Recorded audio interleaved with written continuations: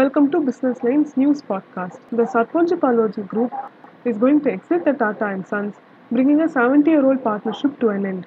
The SP Group, which holds about 18% stake in Tata Sons, will be selling its shares. The move was triggered after the Supreme Court restricted the group from pledging its shares in Tata Sons to raise debt till October 28.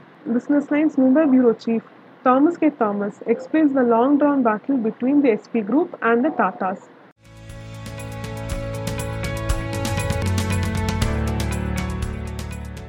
Signaling the end of a 70-year-old partnership, the Shapoorji Pallonji Group on Tuesday said that it has decided to exit from Tata Sons.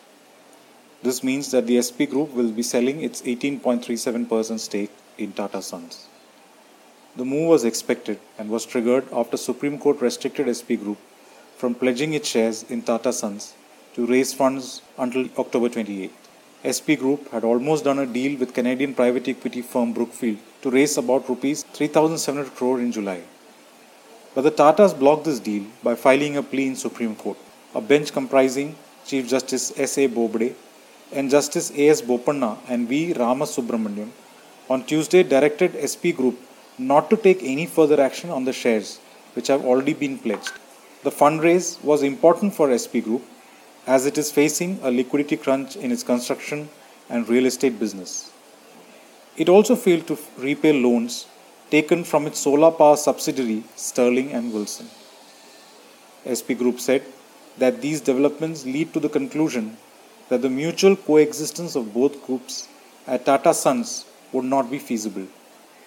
But the latest spat cannot be seen in isolation. SP Group and Tata Sons have been in protracted legal battle since Cyrus Mistry was ousted as the chairman of Tata Sons in 2016. Mistry, the heir of SP Group, challenged this decision in NCLT but lost. Then he took the matter to NCLAT, which reinstated him as chairman of Tata Sons. It was the turn of Tata Sons to challenge this in the Supreme Court. Over the last 4 years, Mistry has attacked Tatas on a number of counts, including bad governance, poor decisions making, value destruction, and suppression of minority shareholders' interest.